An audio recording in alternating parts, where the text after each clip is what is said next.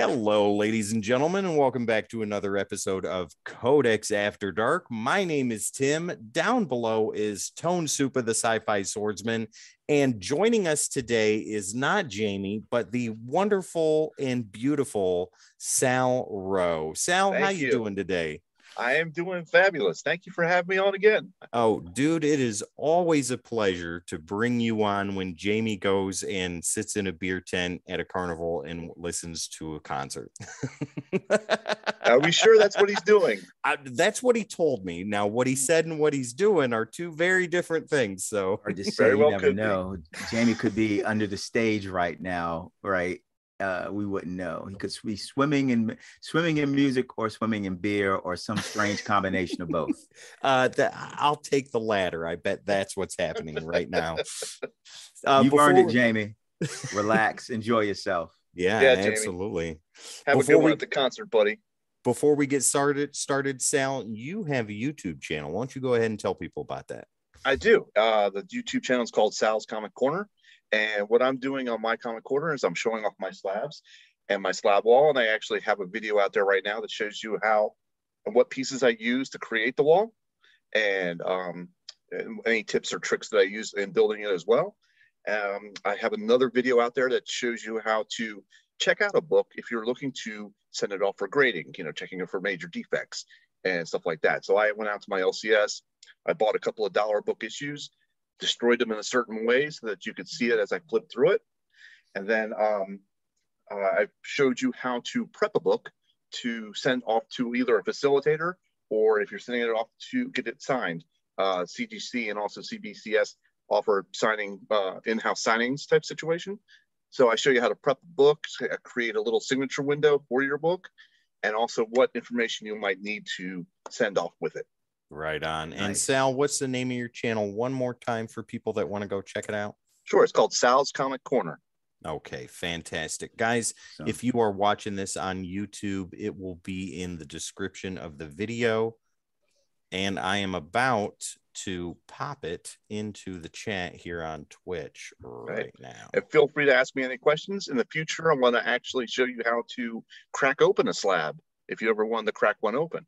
Right on. There you go. And some other stuff like that. So if you got things you want to see about slabs or ask questions about slabs, hit me up in the comments. I'll be more than happy to answer them. Fantastic. Well, gentlemen, I think it is time to do the weeklies. Tone, why don't you go ahead and take that away? Well, let's jump into it. Let me change to my second camera because it seems to show them a little bit better, right? I've been waiting. Mr. Professional. To do this. I love it. So, Tone, I'm jealous. It's just I think I have the world's oldest Mac, right? Its camera is not HD. The onboard camera is not HD. It's not 1080p. It's not 4K. It's be happy you got a camera, and so I had to use the outboard camera. And so what the first pulls I have for this week are Pearl. I don't know if anyone's familiar with this comic. I'm not. It's by Dark Horse. Now, DC, I believe it was, did have this for a while, and I guess they sold the property to Pearl. It chronicles a young lady who gets tattoos done, and she ends up being a Yakuza hit woman, right? And and so the original version of Pearl, the original series, and I think it went to 10 issues. It was with DC. They had a series of books there that were really interesting. And now Dark Horse has it. And so I picked up issue 1. So is it an ongoing or is it a mini? It's an ongoing. Nice. And so I'll be following this. I found it very gritty. And she was very relatable as a protagonist that gets kind of pulled in to be this Yakuza hit woman. From her childhood, she knows what she's been exposed to, and you're kind of learning what she's been exposed to as this life that she's used to, and you don't know she's used to, is pulling her back in. That was the original series. It's going to be curious to see where this one goes. Who's the writer on that? The writer for this book is you shall know, Brian Michael Bendis, right? Right. Wonderful. The worst call for Bendis is when he started Superman and they had the whole Bendis is coming, and I'm like, ew. right? This book's for the kids, DC. Get that out of there. Slow down. And so I picked up also the all new Firefly #1. Ooh, from Boom. Yes. Look at that.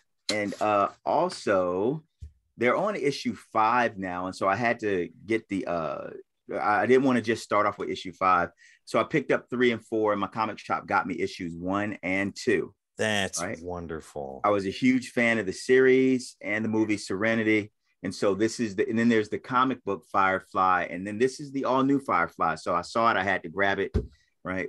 The greatest one season show to ever hit television. One season, I say thee nay. So this week's books, I picked up the DC versus Vampires Killers. Right? Ooh, love that. Harley Quinn. That's a nice cover. I like that. And this is a one shot that focuses on Harley's role with what's going on in DC versus Vampires. And it really, I'm not a big Harley fan. Not that I dislike her as a character. She's not my thing. Yeah. And I like the direction they moved her in, though. They fleshed her out. They're putting more and more meat on the bones. And I would say that this book really single-handedly has made me revisit my like of the my approach to the Harley character. I love that book. Yeah. Okay. And not just kind of the crazy, goofy sidekick who gets violent occasionally. They put a lot more. They keep the Harley fun theme going, but this book really emphasizes there's a lot more to her than just that. That's and wonderful. she may be humanity's last hope, not any of the other heroes here. Okay, right on. So as always, I pick up Department of Truth. Right. How is that going strong still? Oh, yes, it is. Department of Truth number 19. Dude. And I gotta tell you, if you love dark writing, edgy writing, weird concepts that are really outside of the box, mixed in with politics, Department of Truth is for you.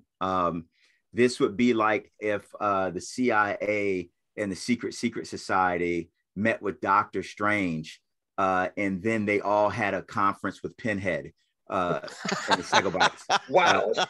Yeah, this book is outstanding and weird. I normally end up reading it 2 or 3 times just to figure out what's going on. Wow. What issue number is that one? That is issue number 19. Okay. Next book for the week, Image book, 8 Billion Genies, number 2. Yes, dude, I fell in love with the first issue after you were talking about it a month ago, and I can't find it at my comic shop. Yeah. Oh, I got to tell you, I love it. And I'm more excited about that than I probably should be. But and so the fundamental premise of 8 Billion Genies, it's just like it sounds. 8 billion genies suddenly appear, one for every person on the planet. And they tell every single person on the planet, you get one wish. That's it. And from that point on, utter chaos ensues, right? As you can imagine. And the events take place in a bar where the bartender was smart enough, and there's more to this bartender, but they haven't revealed what it is yet. But he's smart enough to immediately make his wish, which is, I wish that nothing on the inside or outside of this bar will be impacted by wishes on the outside of this bar, right? And so it's the last place in the world that wishes can affect. I loved that first issue. I loved it. This book gives a little bit more insight into the rules that the genies have actually laid out. And so just as fun. So this book came out a little bit late. It's supposed to be here 3 weeks ago. So issue number 3 is supposed to drop next week. We'll see if it drops since this one was late. Okay. Hopefully, great respect for writer John Soule and artist Ryan Brown. The artwork in that is. Yeah. And it's not the big superhero artwork for those out there. It's not meant to be, right? And so Ryan Brown does a great job with the craziness that goes around and the detail it takes to draw that. But I can't wait for issue number 3 on that. And that's an 8-issue series, right? I'm not quite sure of how many issues it is, but I will be collecting the entire thing. Oh yeah. I picked up.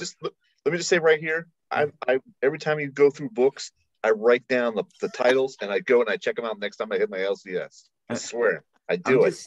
I'm just saying, I love this stuff, and the big superhero stuff has always scratched my itch. I love it, but as I've gotten older, I love seeing the off the beaten trail stories. I really do. Those are some of the best. Yeah. And Image does that great. If you don't want to just see heroes in tights smacking each other around, you should really check out Image and Dark Horse and Aftershock, some of these other comic companies where the guys that are the mainstream writers get to break away from that and do the other things they've always wanted to do.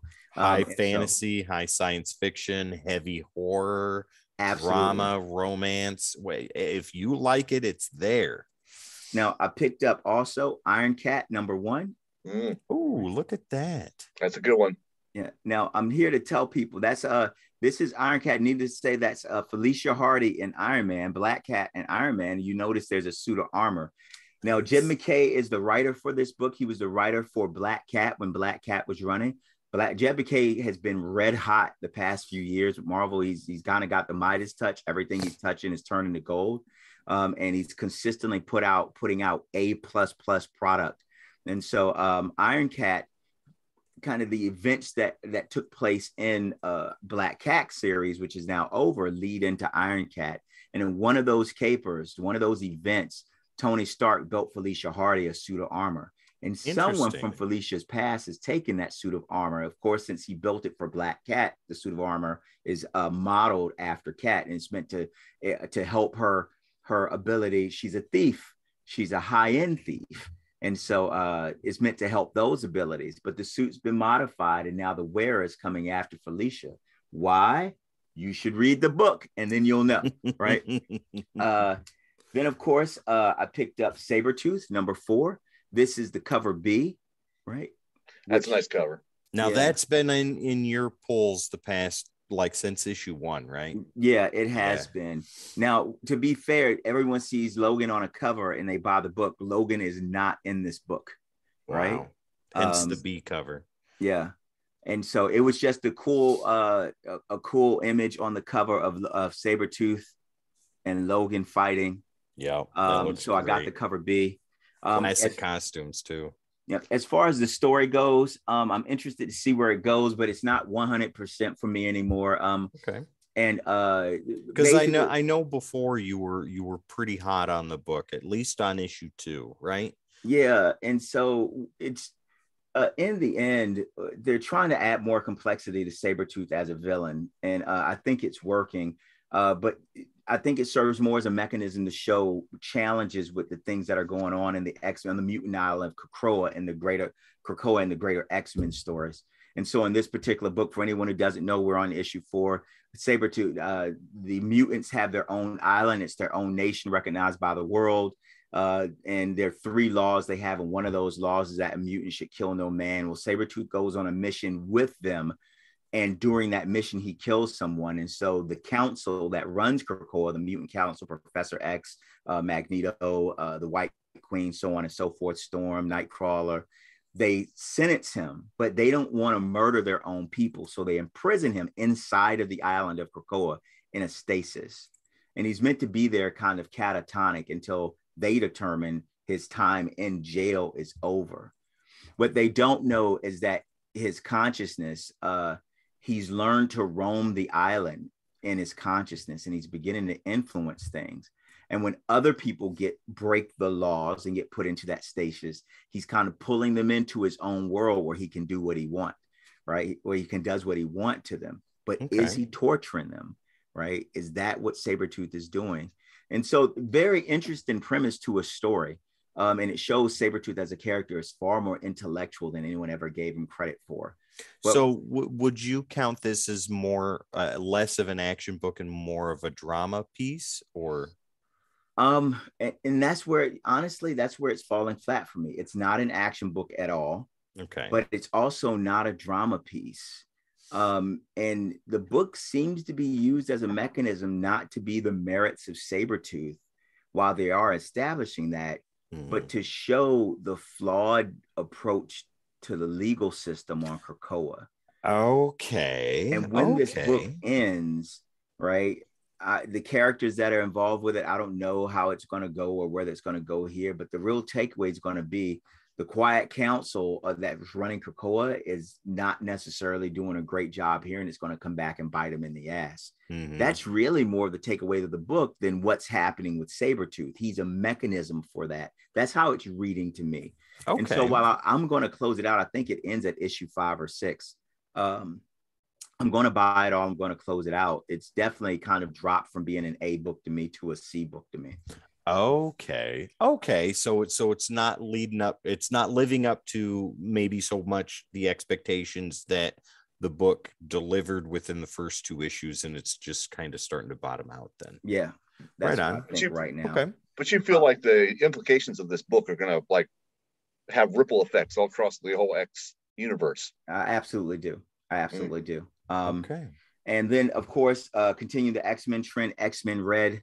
X-Men Red is my book of the week. Is that Sunspot? That Sunspot being reborn through Krakoa's rebirth process, right? Mm-hmm. He was killed in the last issue, but he was killed. He was killed in Araco, which is on Mars.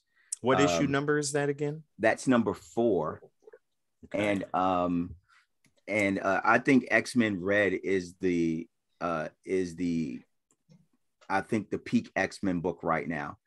This book is hitting on all cylinders. It's absolutely outstanding, balanced, well paced. And there's an event here in this book between Storm. Storm gets a lot of love in X-Men Red. She basically runs X-Men Red, the Red Planet, and it follows Storm. For those who don't know, in the X-Men universe, the mutants have revitalized Mars as a planet. They gave it an atmosphere. Gave it a core. They had a core. They reignited the core, made it start spinning, built an environment, and claimed it as their own. And so, wow. And it's like, this is the mutant planet we will have. And Storm runs that planet as its queen. It's and of course, there's just events in there that are outstanding. I highly recommend X-Men Red as a read. My last book this week, this is the variant cover, the Hellfire Gala cover, is Avengers number 57. I saw that at my shop today. Who is that? Captain America? Yeah, that's Captain America. Ooh. Dressed to go to the Hellfire Gala, right? And so now I don't really read the Hellfire Gala stuff, the Met Gala. That's what it's meant to be, the mutants version of a Met Gala. And so they all get sexy new outfits. They go dressed up for an evening in a gala style event. That's not really for me as a reader. Okay. But some of the costume designs or outfit designs for their evening out at the gala are cool. And so when I saw this Captain America, it did really strike me. Hey, Steve going out for an evening. Pinstripes, right? A pinstripe suit, but notice he's still wearing his boots, which is so Steve. He's got on his tie, he's got on the 3-piece with the little chain on it, and the shield is there. And I just thought it was perfect. As far as the story inside, outstanding. Okay, right on. And the story inside has nothing to do with Steve at the Met Gala, at all. It follows the Soldier Supreme. Mm-hmm. Right, where in another multiverse, a soldier ends up with the Eye of Agamotto, and I highly recommend. It's out of everything. A lot of people don't like the Jason Aaron run. I'm not a big fan of the Jason Aaron run. I love Jason Aaron as a writer. Good thing Jamie's not here. He'd be having words with you. Yeah, I think there are a lot of interesting concepts that Jason Aaron is laying down. He's definitely shaking things up. He's picked up the pace of the book. Big things are happening. I prefer him on Thor. I don't think this is bad, but it doesn't scratch all of my itches, and some of them I just think are overdone. But I would say that this book with the Soldier Supreme makes me want to see a Soldier Supreme series. Okay. What does a super soldier do fighting the Nazis when the Nazis are into the occult, and he's also the Sorcerer Supreme, right? Right. And so and those are my comics. The last 2 things I wanted to show everyone were some books that I picked up. And these books were I picked them up from from Barnes and Noble. They were on sale. And notice DC variant covers. God almighty.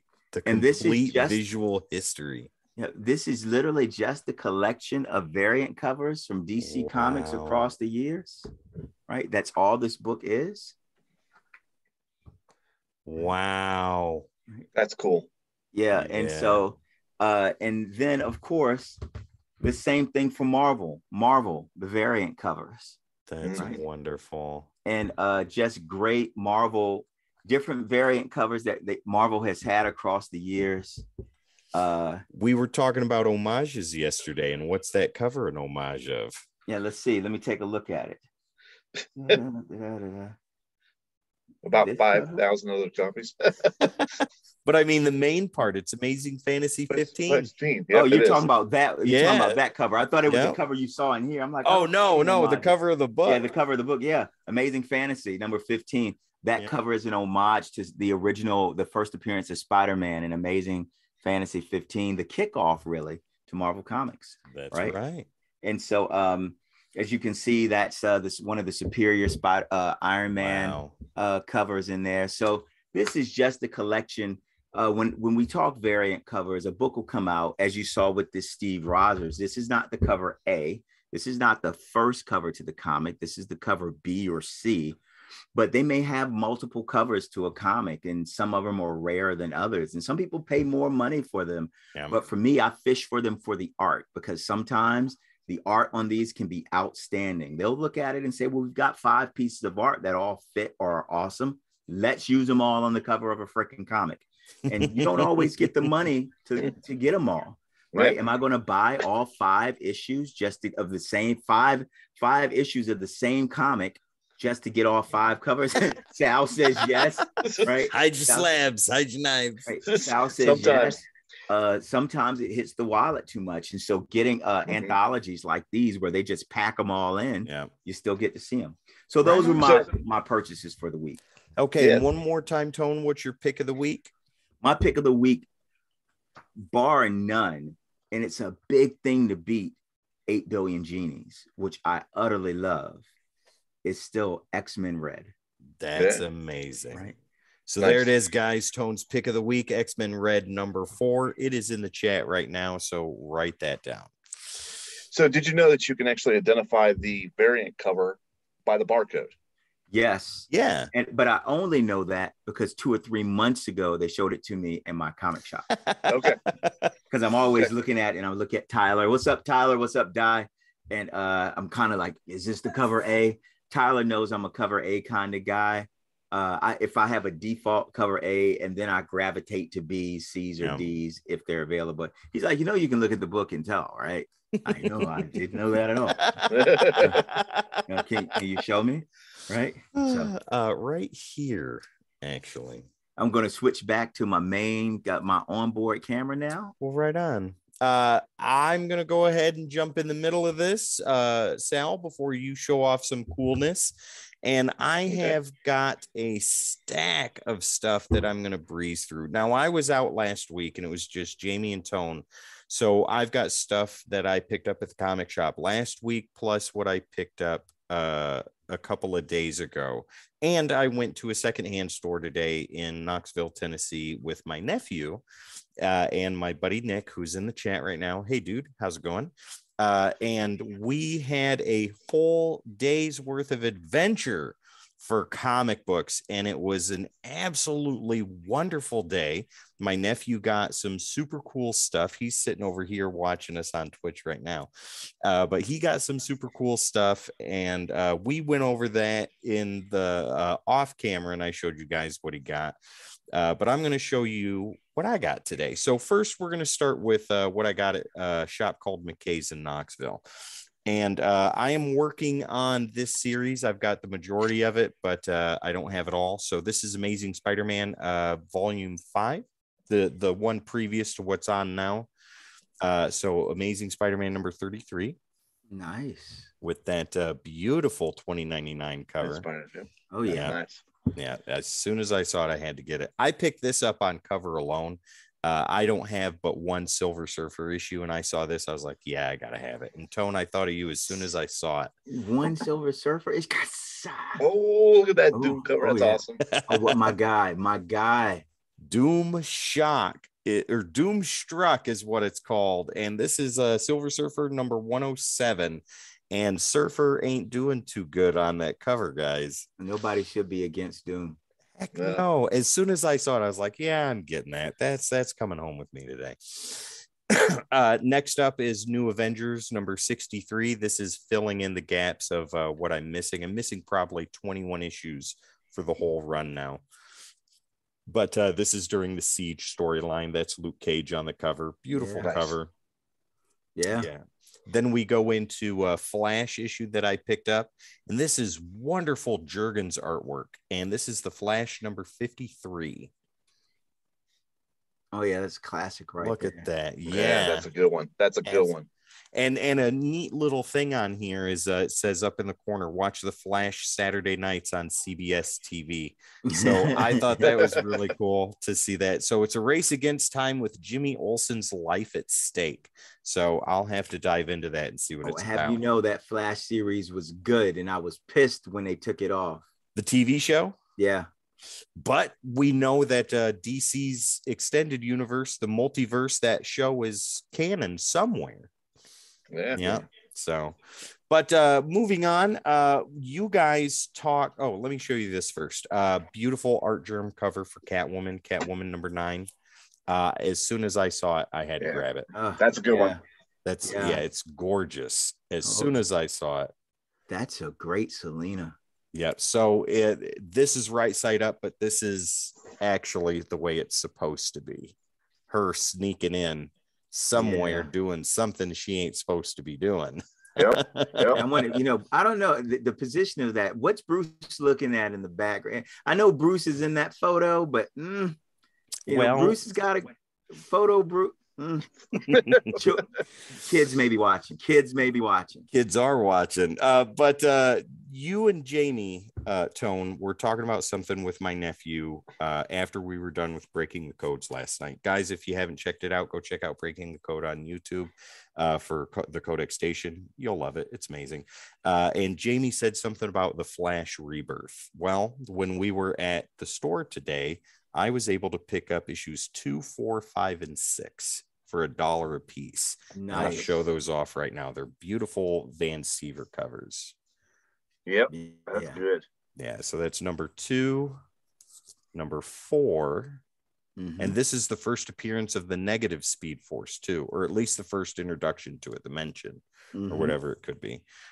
This one I like. This is an homage to an older Flash cover. Yeah. So there's that. That's number 5, and then number 6. Great. Yeah. For anyone who doesn't know, when we say rebirth, there are 2 big rebirths, and that was Green Lantern Rebirth and Flash Rebirth. If you watched our last show, you saw that we said there was a lot of upheaval in DC at the 90s within the stories. They shook up a lot of the characters, and they killed Barry. Barry Allen died as the Flash in the 80s. And Crisis number 8, I believe. Exactly. And he ran himself to death trying to save the multiverse from the Anti-Monitor, the villain in that story. And his nephew Wally West took over as the Flash. And now fast forward to the kind of mid 2000s, DC brought Barry back. And that's the return of Barry Allen, the Flash coming back. And so I love that story. Well, was that a pun? Was that a pun intended there with the Flash forward? No, actually it wasn't. My brain just works like that even when I don't realize it, right? No, pun was not intended, but pun is accepted. Well, speaking of reintroductions to characters, I picked up some trades too, and one of those is these Jeff Loeb and Mike Turner work on Superman Batman, and this is Supergirl. The return of Supergirl into the DC universe. And I read 2 issues out of this so far, and it was wonderful. Turner's artwork is gorgeous. He makes these characters so sexy. Hey, what was the one he did when he was with is it Fathom Right. With Image. That might be Aspen. No, Aspen was the company he created. Fathom, I think you're correct. Yeah, and I remember walking past the comic table in the 90s, and his work just sucked me in. Like, God, that is gorgeous. Like, it's so gorgeous, I don't want to read it. I just want to look at the art. And when he started doing this work for DC, I was like, man, he makes them look amazing. You know? Look at that interior work. That's the late, great Michael Turner. Yeah. If you guys, anybody watching this, if you can find Turner anything, pick it up. You will not be disappointed. But something else I picked up, I had this before and got rid of it for one reason or another, but for $3 I couldn't pass it up. Civil War trade paperback. Oh yeah. Now for the comic fans out there, you should read that Civil War, right? I know you saw the MCU movies, right? That's all fine and dandy, you enjoyed it, but it doesn't hold the candle to the comic story, right? And you should pick it up and read it. The comic story is much more impactful, much bigger, much deeper, and it resonates through the characters, this impact on them more. I'll leave it there. Highly recommend read. Well, I found something else too. This was, I think, $18, and I couldn't pass it up. This is the Return of Superman. So you had the Death of Superman, where Doomsday and him beat the snot out of each other and kill each other, basically, or knocks Doomsday out, Superman dies. Then you have World Without and Funeral for a Friend. And then you have the Return, and that brings in Superboy, the Eradicator, Steel, and Cyborg Superman. I found the complete collection for $18, and I could not pass this up. Wow. I mean, and it has everything, including Green Lantern 46, the destruction of Coast City. Oh yeah. So it spins off to the events of Emerald Twilight. Yep, exactly. That is the catalyst right there, the straw that breaks the camel's back that sends Hal Jordan on his road to becoming Parallax. Last trade I want to show you. I found this $14. Could not pass it up. I had this years ago, and this is a second printing. I don't care about that. I'm just happy to have it. DC versus Marvel. I own the digital of that. That's good. Yeah, this is issues 1 through 4. It is an absolutely beautiful piece of comic history. Some of the battles are controversial, who wins, who loses, but you know, the first bit that I flipped through on this that I went directly to, Captain America versus Batman. As soon as I got it, I was like, where's that fight? What was it? Tang. Oh yeah, the batarang. Yeah. Oh, you're really good with that. What is it called? A batarang? Practiced a time or two. But all right, let me get into some of these pulls here, and I got some other older books that I want to show you. I'll breeze through these real quick. But we've got some Spider-Man stuff here, and in this stack is my book of the week. And we talked about this off camera yesterday. But first, we have the Art Germ variant for Amazing Spider-Man #1. Absolutely gorgeous.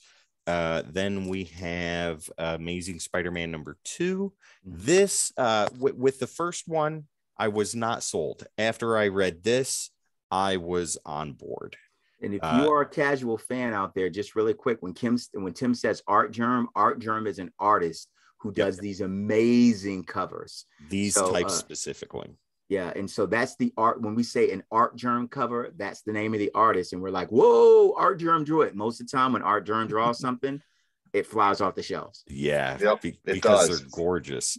But got some variants for #2. Got a Black Cat variant for #2. Nice. Yeah, like it. That's good.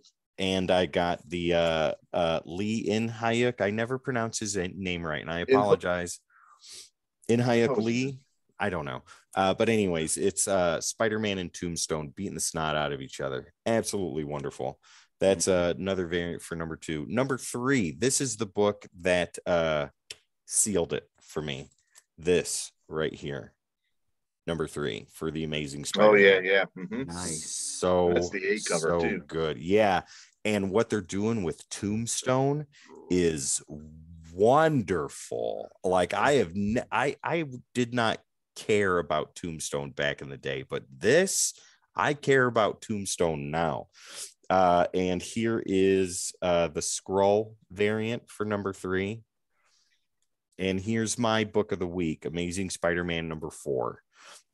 So this is a continuation. Issue 1 I was not a big fan of. 2 was great. 3 was better.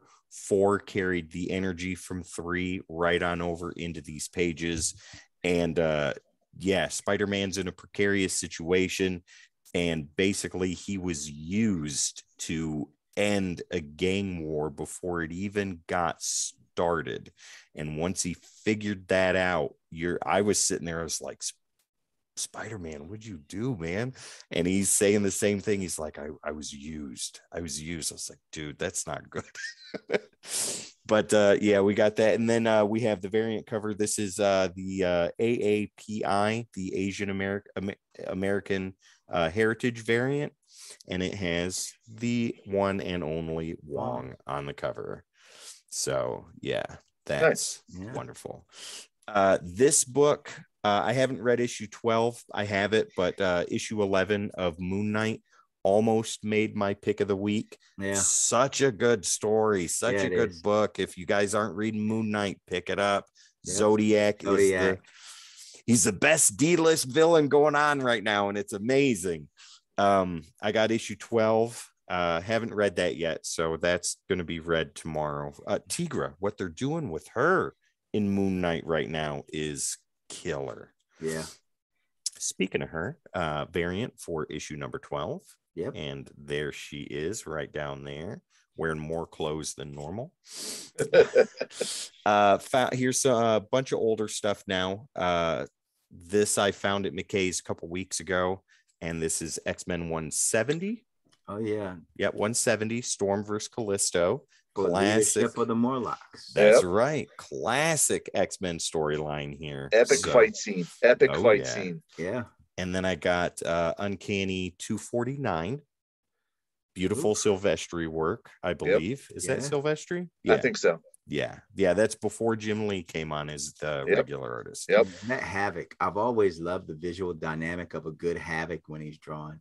Dude, when he's getting into his power, you know something's happening. Exactly, man. Real quick. Go ahead. Oh, sorry. If you read the I want to say it's the Inferno series on the X-Force portion of that story, where him and Cyclops are just letting loose against the big baddie at the end.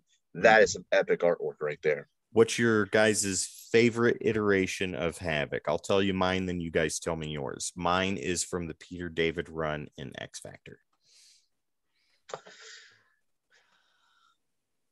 I like it. I like that one, and I'll say that's probably a tie for number 1. But the first time I viewed the Havoc in the X-Men books was during the I want to say the Murder World with Arcade.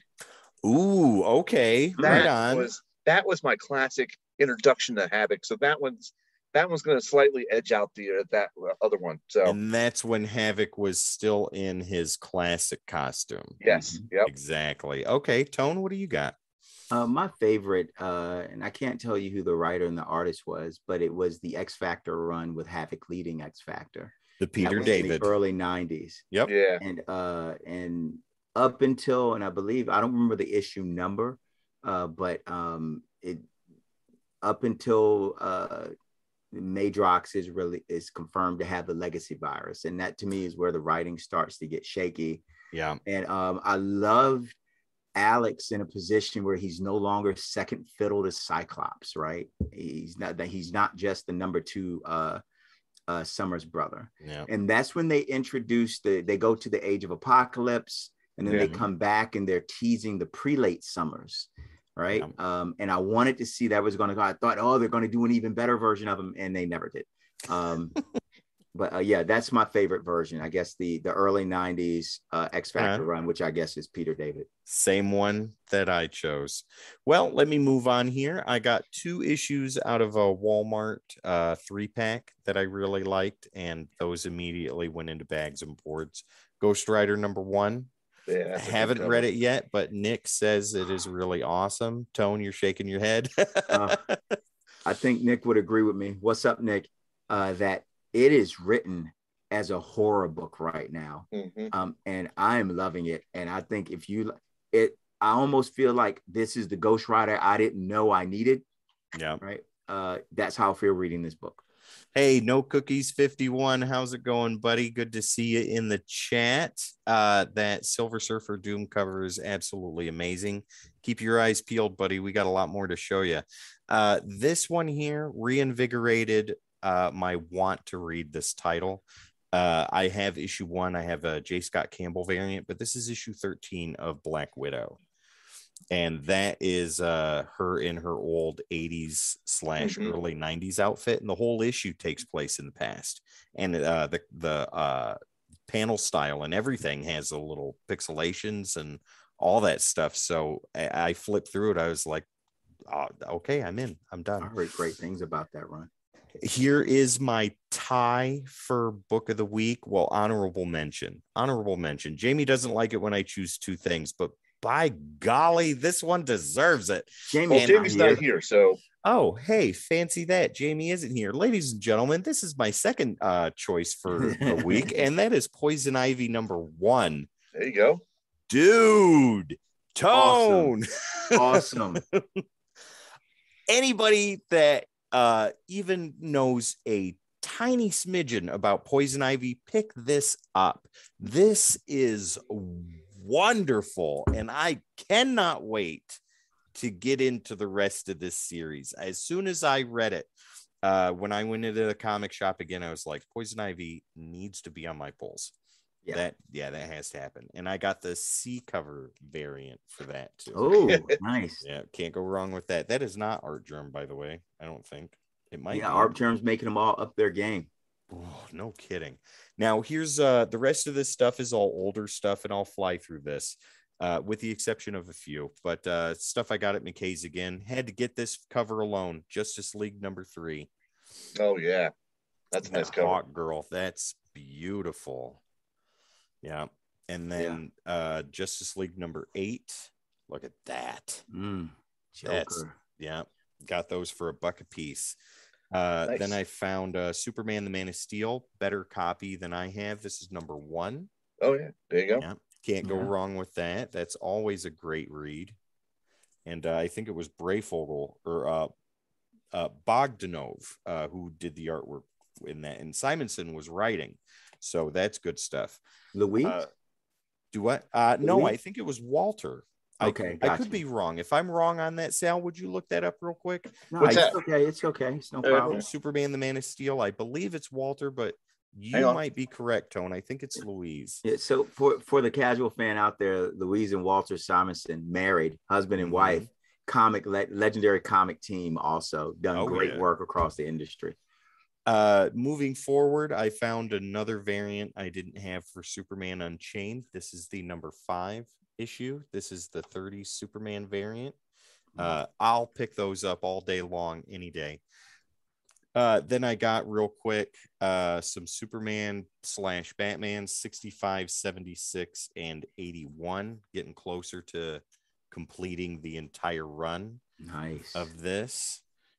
This has to do, I'm pretty sure, with Final Crisis, one of the worst DC storylines ever written.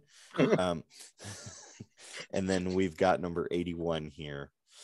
And then we've got the last issue in Robin Volume 2. Couldn't pass it up. Needed it. Got it. Another homage cover. Yeah, to Robin number 1. Absolutely. And it's fantastic. Then we got Superman Annual number 12. Okay. And then we're into the Brine run on Superman, and we have number 7.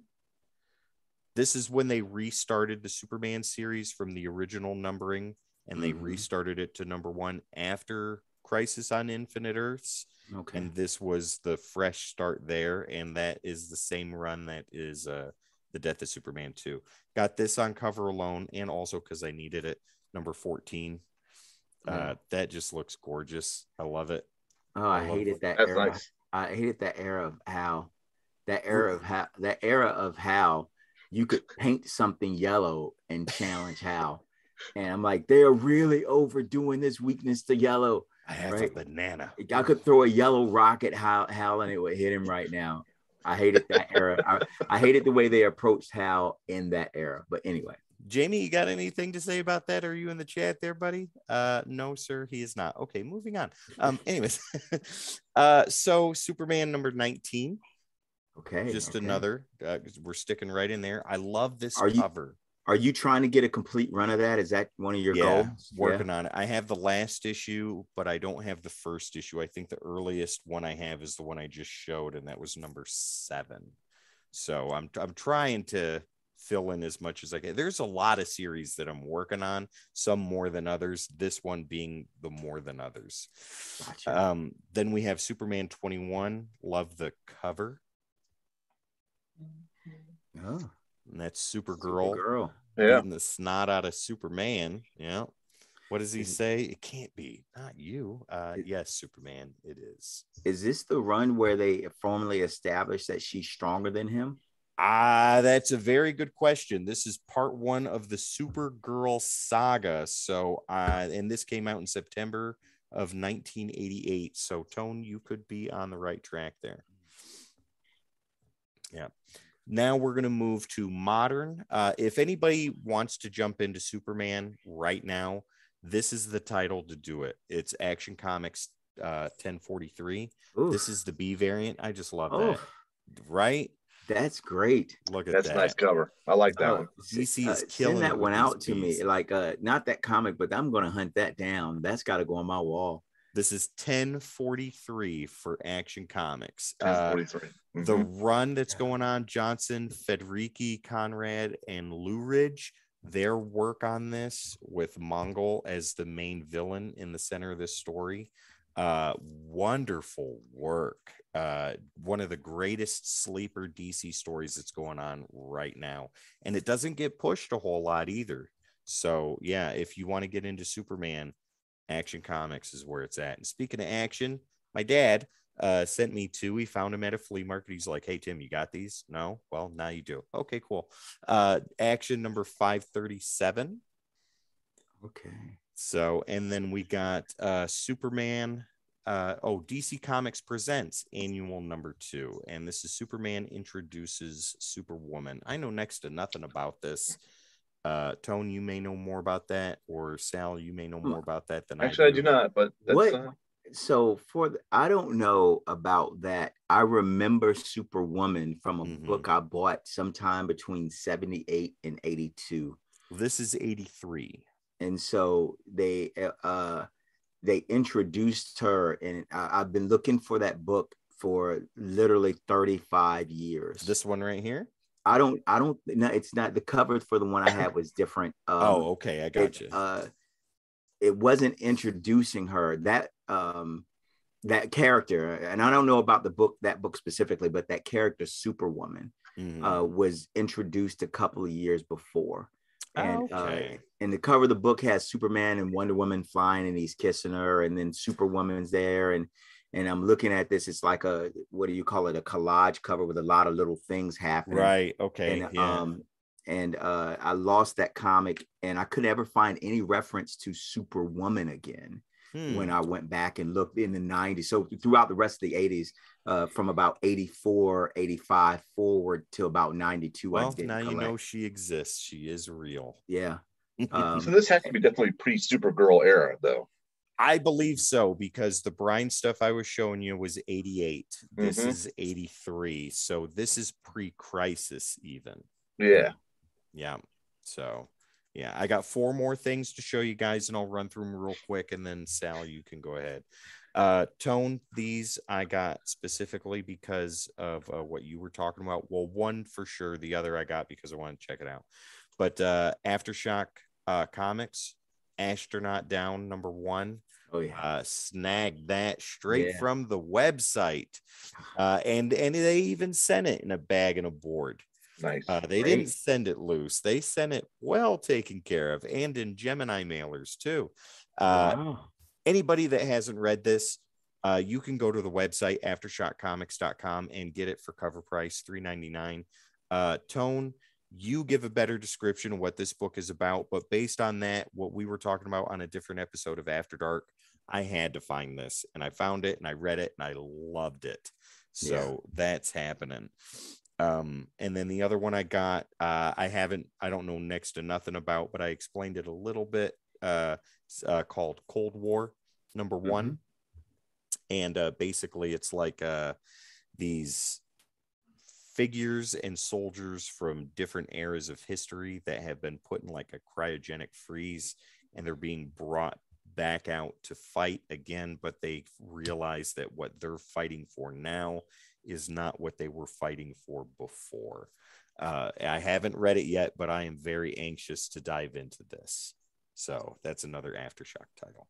And then the last two things I have are the Last Ronin related. And I got Last Ronin Design Archive. Whoops, there we go. Found that. So I had to grab that. And then I got, I think this is second printing of issue #2. And the cover alone. Yeah. Love it. The death of nice. Raphael. Yep. So that is my catching up to you guys and showing all the stuff I've had sitting here waiting to show for the past 3 weeks, and now I can put them away finally. those are great polls. That's a great stack. So once again, guys, my nice. book of the week is Amazing Spider-Man #4. Tone, your book of the week is X-Men Red #4. Yes. Sal, what do you got for us? All right. Well, let me answer your question earlier. You were asking about the Superman Man of Steel. Who were you looking for? The writer or the cover? Yeah. Who was writing it? Louise Simonson. Yeah. Simpson. Sorry. No, it's Simonson. It's Simonson. Yeah. You Simonson. Yep. Yeah. Yep. She's Simonson, a wonderful writer. Wrote some very amazing stories, and Man of Steel is definitely part of that. Yeah. A lot of people don't realize just how broad her writing has been in the industry.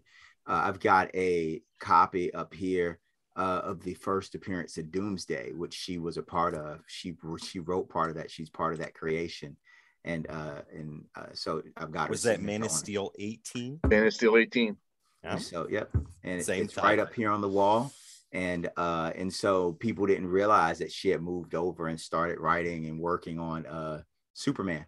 So that's wonderful. That's cool. Man of Steel, I always thought was a sleeper title. Yep. Yeah.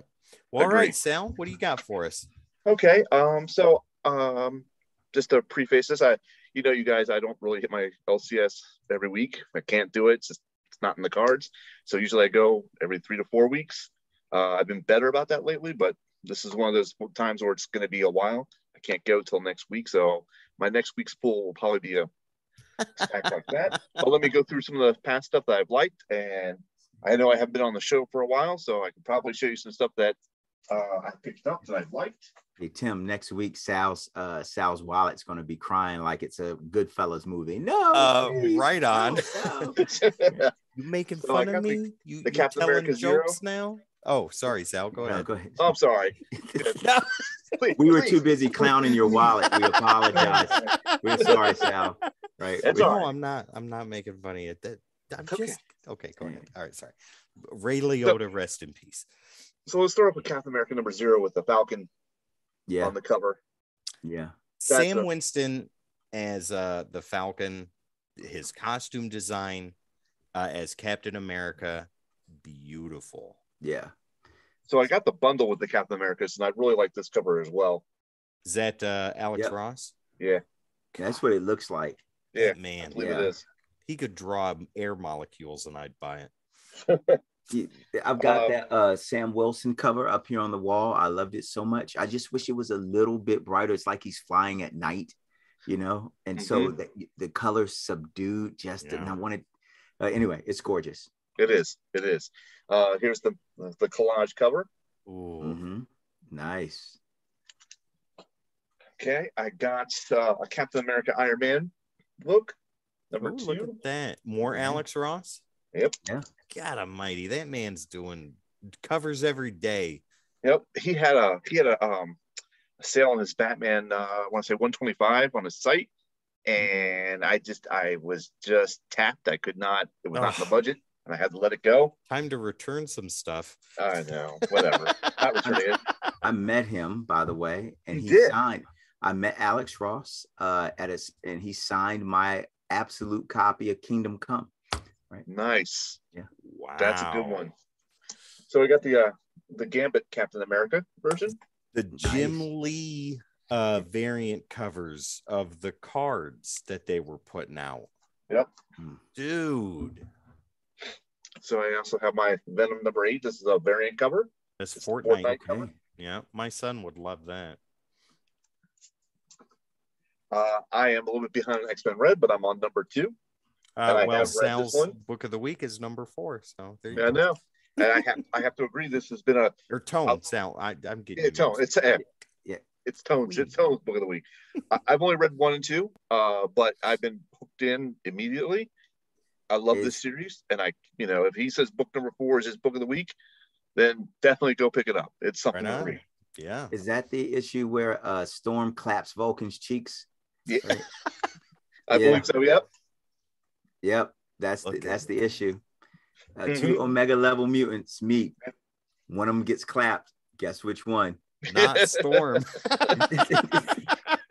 Here's a nice Doom cover. Fantastic. Oh, yeah, my guy right there. That's a heavy push on Kirby artwork right there. I was about to say that. It looks like Kirby influence there. So this is gonna make the short list to be slab. So is that a variant cover or an A cover? This is it is definitely a variant cover. This is the second printing. Second cover, first issue, first edition of the second cover. Wow. Blah, blah, blah, blah. Yeah, that's. I don't know what it is tonight. I'm just tired and I cannot talk straight. So I picked up. I've added to my pull list the Savage Avengers. Okay. Right on. Because I'm actually a big Black Knight fan. So you're pushing him. Yep. And so I said I'm gonna add that to my list. Here we go with an Iron Man and Cat. Okay. Who is that on the cover? It's Hellcat. It's Cat. Yeah, Hellcat. Oh. They're positioning them to get married now. Yep. Really? Yeah. Well, at least we know Tony's probably going to propose to her. I think it actually came out last week. I think it did. I think it did. Like I said, I haven't been to my shop, so kind of behind. we won't talk about that. Moving on. You didn't hear that. So I picked this up because I love this type of artwork. Oh, dude! You can see on my wall, the very top, second one in, it's the Wolverine against the yellow background. Yeah. This is the Black Panther against the black background, and it just pops. It just stands out to me. That looks gorgeous. I paid $7. It was worth it. Can't go wrong. No, it was worth it. Gorgeous. So I have a Venom scroll. Yeah. Okay. And scroll covers. Yep. Mm-hmm. Yeah, that's the big theme that they're doing right now is the scroll variants. Yep. So I got the Captain America and an Iron Man suit for him. Is that the Iron? That's an Iron Man suit for him. That's not the Iron Patriot. Really? It looks like the Iron Patriot, but I have not read this one yet. So it looks like the Iron Patriot, but it's definitely an Iron Man suit. Wow. Interesting. It's very much similar to the Iron Patriot suit from the movie.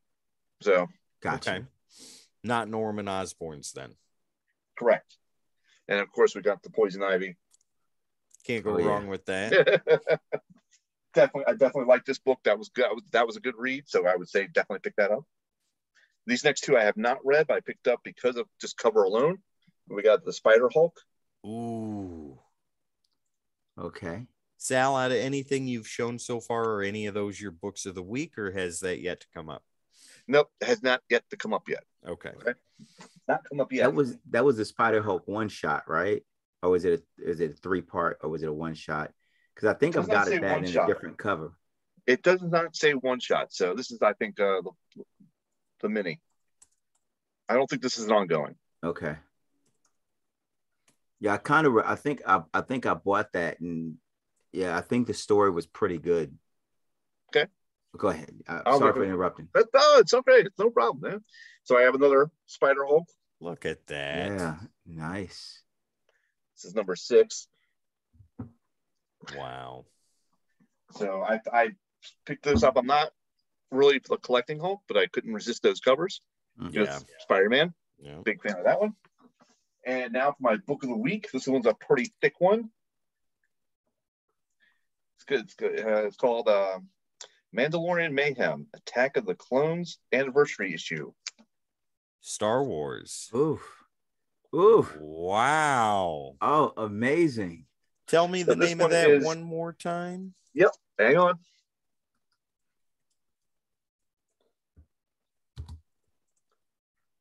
You said that was an anniversary issue? Yes, it is. It's thick. It's a thick book. I don't know how many pages right off my head. Yeah, I'm taking note of that one book. also. It is a Star Wars Insider number 210 version photo variant. That's what it's called. Star Wars Insider number 210. In virgin photo variant. Yep. So they made, according to the card stock there, they made 400. 400 on this particular day. So, I always feel like that's not a true, accurate reading. There can't be only 400 books of this in the known universe. To me, that's just silly. I mean, there's probably made like 400 for this particular situation, but they made probably another 6,000 of this book. So why is that your book of the week, Sal? I just love the art. I love the art, and I just, ever since the Mandalorian show, I just been hooked on anything Mandalorian. I really have. Hide your poster, Tone. Don't let Sal see that poster. Uh-oh. I see it. I'm just saying. Okay. And I think out of all the Star Wars work personally that's come out on Disney Plus, The Mandalorian has been the class of it. Enough said. I got to Stan Lee that. Enough said. Yeah. Enough said. Well, Sal, does that cover your books for the week? No. We've got slabby goodness now. Well, before we get into slabs, why don't you go ahead and let people know one more time about your YouTube channel? Excellent. Thank you. I have a YouTube channel. It's called Sal's Comic Corner. And I go through and I talk about slabs. I talk about how I made my display wall and what I used and some tips and tricks on creating what I did up there at a very cheap price, mind you. I try to make sure it's not, incredibly expensive. On another video, I actually went through and showed you what to go through in a book when you're looking to make the decision on grading or not grading. So I bought a couple of dollar books from the LCS, and I actually destroyed them in a certain way.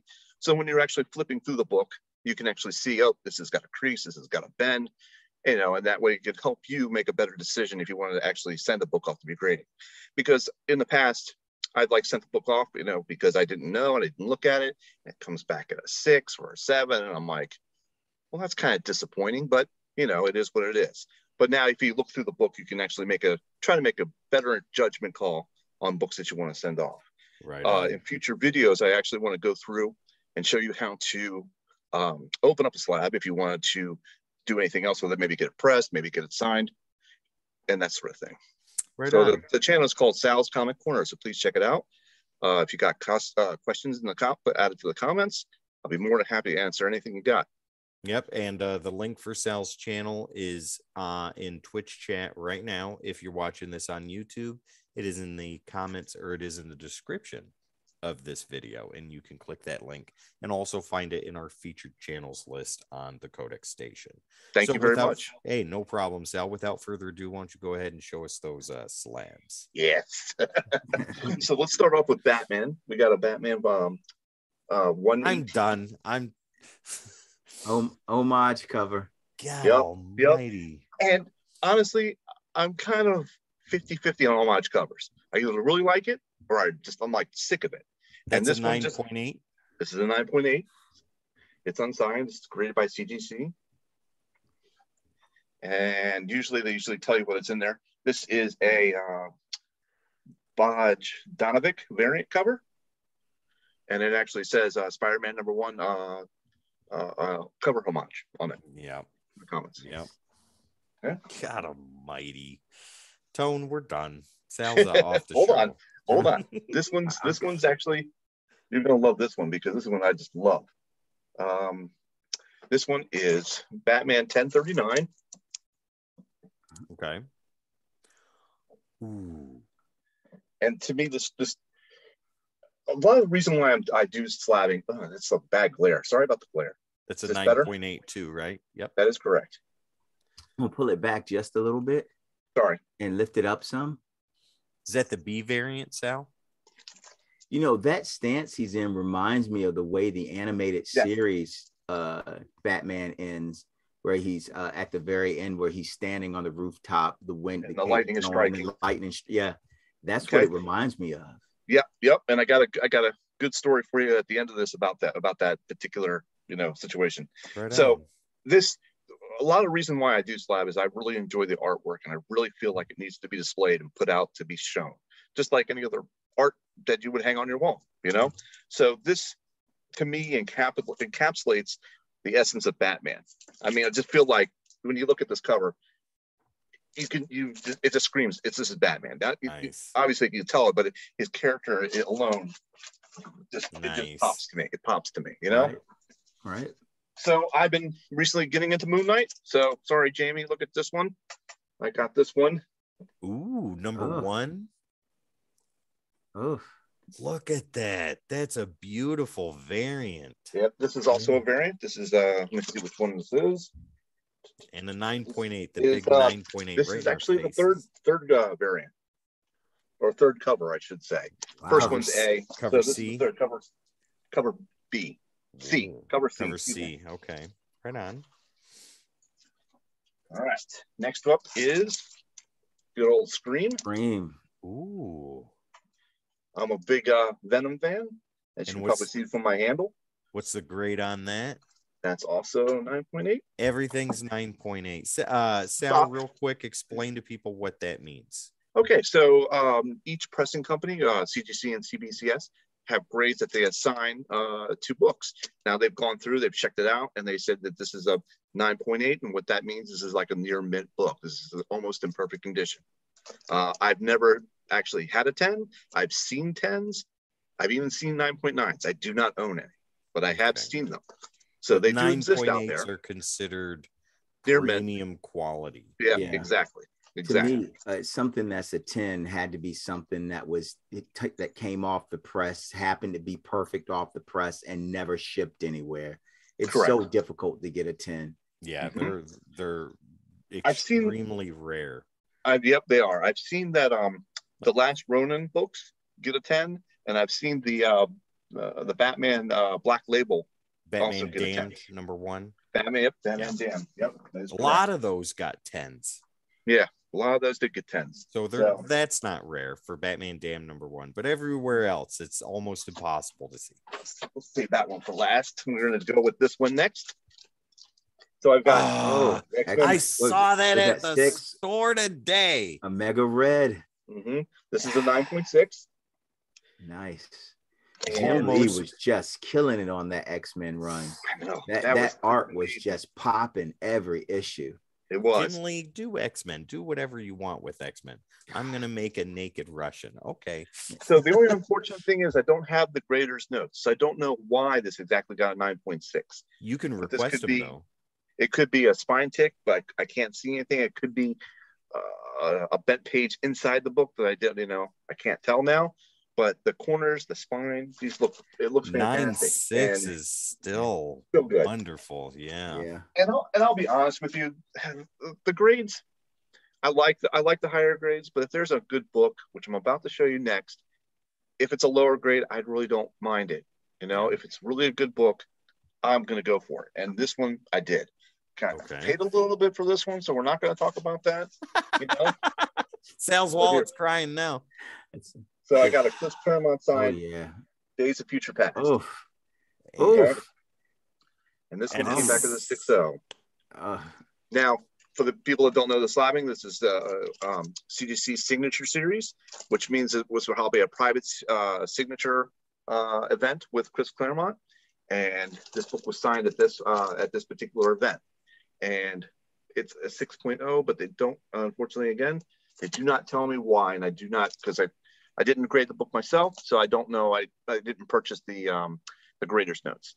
The grader's notes are a separate feature when you submitting a book.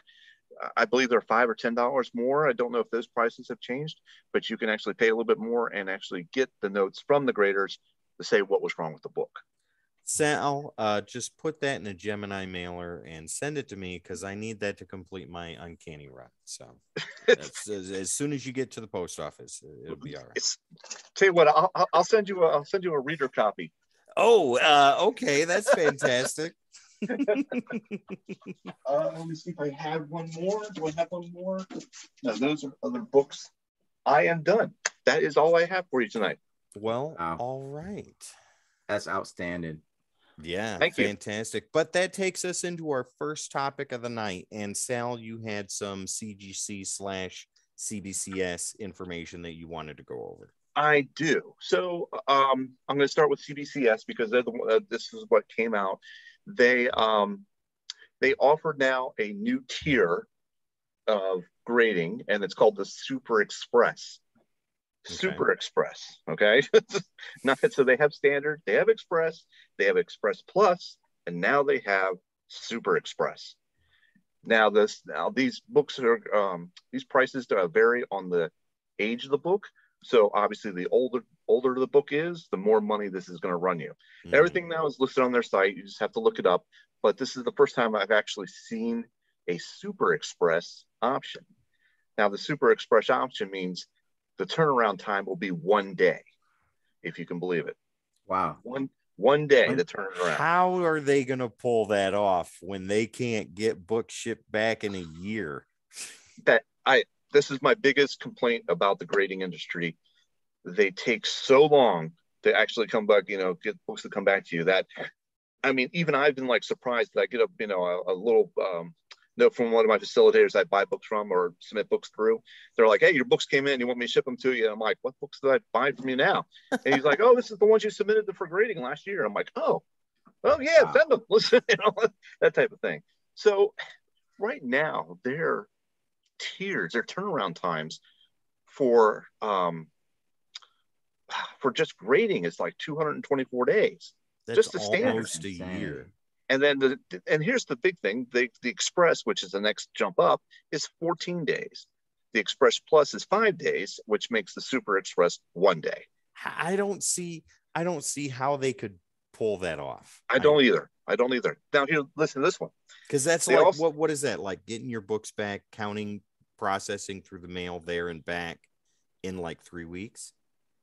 No, that does not include the mailing, as far as I know. This is only the actual process. So the mailing it back to you is still another X number of days to come to you. 6 months. Yeah. They send it, slow boat type of situation, probably. Wow. So they have also on their site, this is still CBCS, they actually have the turnaround times for the pressing. So now when you send the book in, you can say, hey, this book needs a pressing, give me a pressing and a grading. So of course the pressing, oh my God, you're going to love this. Right now, the standard turnaround time is 490 days for the standard. That's a year and a half. Yeah. To press. Then you add on the grading. So personally, I would not press through the companies just because of the turnaround time, period. There are plenty of facilitators out there that will press the book for you. And you just have to look around, start asking questions, get some references. They'll show pictures of before and after works. And those guys usually turn around within 1 week.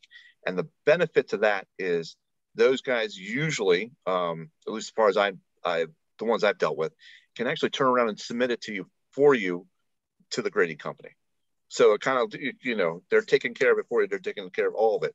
No. Now their prices may be a little bit different, but they're not terribly drastically different. You know what I'm saying? You might pay $5 or $10 more than sending it through the companies. That's better than waiting a year and a half, though. Exactly. Right. So the turnaround time right now for the Super Express pressing is 7 days. So 8 days total for Super Express press and grading on 1 day, and then that's not counting shipping and return. So do you want to hear the prices on it? Go for it. So for a new book, which is anything from 2001 to present, the Super Express is $250 a book. Okay, this jumps up when it gets to vintage books, which is pre-1975. those books you're sending in better be 9.8s at a minimum. For the wait time and all this money. Yeah. So the Super Express for vintage is $500 a book. You lie. Evil numbers. Sorry, I'm just So $500. So you're saying you use Super Express weekly, right? Yeah, I do not. No, sir. I will use the Express, which is $60 a book. I may actually change it to go Express Plus because it's only $15 more, making it $75 a book. So, okay. Sal, how does that compare with CGC stuff? So with CGC, their prices are kind of similar. I'm trying to see if I can find something really quick. Well, here, let me ask you this. With the current turnaround time for CBCS and... Want a timeout. Be right back, guys. Go for it. For current turnaround time for CGC and CBCS, is it just a safe assumption to use PGX or EDS? No. Sorry. I hear PGX is really trying to turn their stuff around, though. They may have, but it's going to take a lot of evidence to prove to me otherwise. Yeah. Okay. And so, no, I mean, CGC is probably the premium, with CBCS a very close second, and that's well and good. One of my videos I would like to do is actually going to show you the cases and the quality of them. To me, they are very close to being identical quality-wise. Okay. Sure, every once in a while you'll get a slab that's or an encapsulation that's maybe cracked or maybe loose, and you can always send that back and have it redone. The reholdering, they don't regrade it, they reholder it, so you have to send it back all as one piece. You can't take it out and resend it. If you do that, then they're regrading it. Yep. Okay. And so if you're sending it back in, send it back in with the slabs and they'll reholder it for you. Okay. You remember I'm not sure if you've heard of the Newton ring incident where there was Newton rings on a lot of books that came back. Explain to people what that is. Newton rings are kind of like moisture that's trapped between the book and the inner sleeve. Okay. Well, not really the book. I'm sorry. The inner sleeve and the actual slab case. Yeah. So when the water presses down on it, it kind of gives you a ring. It's a rainbow ring. It doesn't really take away from the book. I've seen them and it doesn't really bother me too much.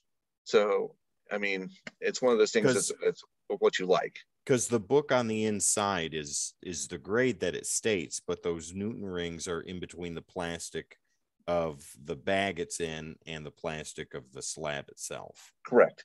Yeah. And the sleeve that it's in, it's kind of like almost like a top loader plastic. It's similar. It's not as strong and sturdy, but it's very close to that type of. That's the best way I can describe it. Okay. And then it's encapsulated in the actual plastic. All right. So what do we got for information on CGC today? Oh, let's see. And ladies and gentlemen, while Sal's looking for all that, this is the courtesy reminder to find us on all the socials: Facebook, Instagram, Twitter, Twitch, TikTok, YouTube, Discord, and podcast streaming platforms. All you got to do is type in the Codex Station. That's where you'll find us. We got Let's Talk on TikTok. That's brand new, so check it out. New episodes weekly of the podcast, Breaking the Code, mail call, reviews, one-shots, and After Darks, and so much more. So yeah, type in at the Codex Station. That's where we'll be. And you can also find Sal over on his own YouTube channel, Sal's Comic Corner. The link is in chat right now, and you can also find it on our featured section on our YouTube channel. Thank you. No problem. All right. So for CGC right now, their prices are a little bit similar for, let's say, the standard. They have the standard, which is $80. And they say their turnaround time is 28 days. I don't believe that to be true. No, a lot of people are still waiting for books, and I know people sent out books over a year ago. Right. Yep. So there's a economy, which is pre-1975. They say the fee is $35 plus a fast track of $15, so bringing it to $50. and the turnaround time there is 232 days. Jeez. Okay. Wow. If it's fast track, they say 23 days.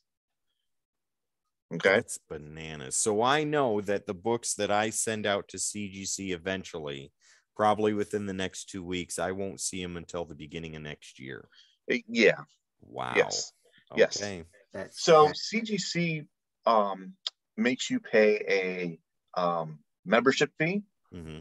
And I haven't really looked into that too much because I've always had a facilitator.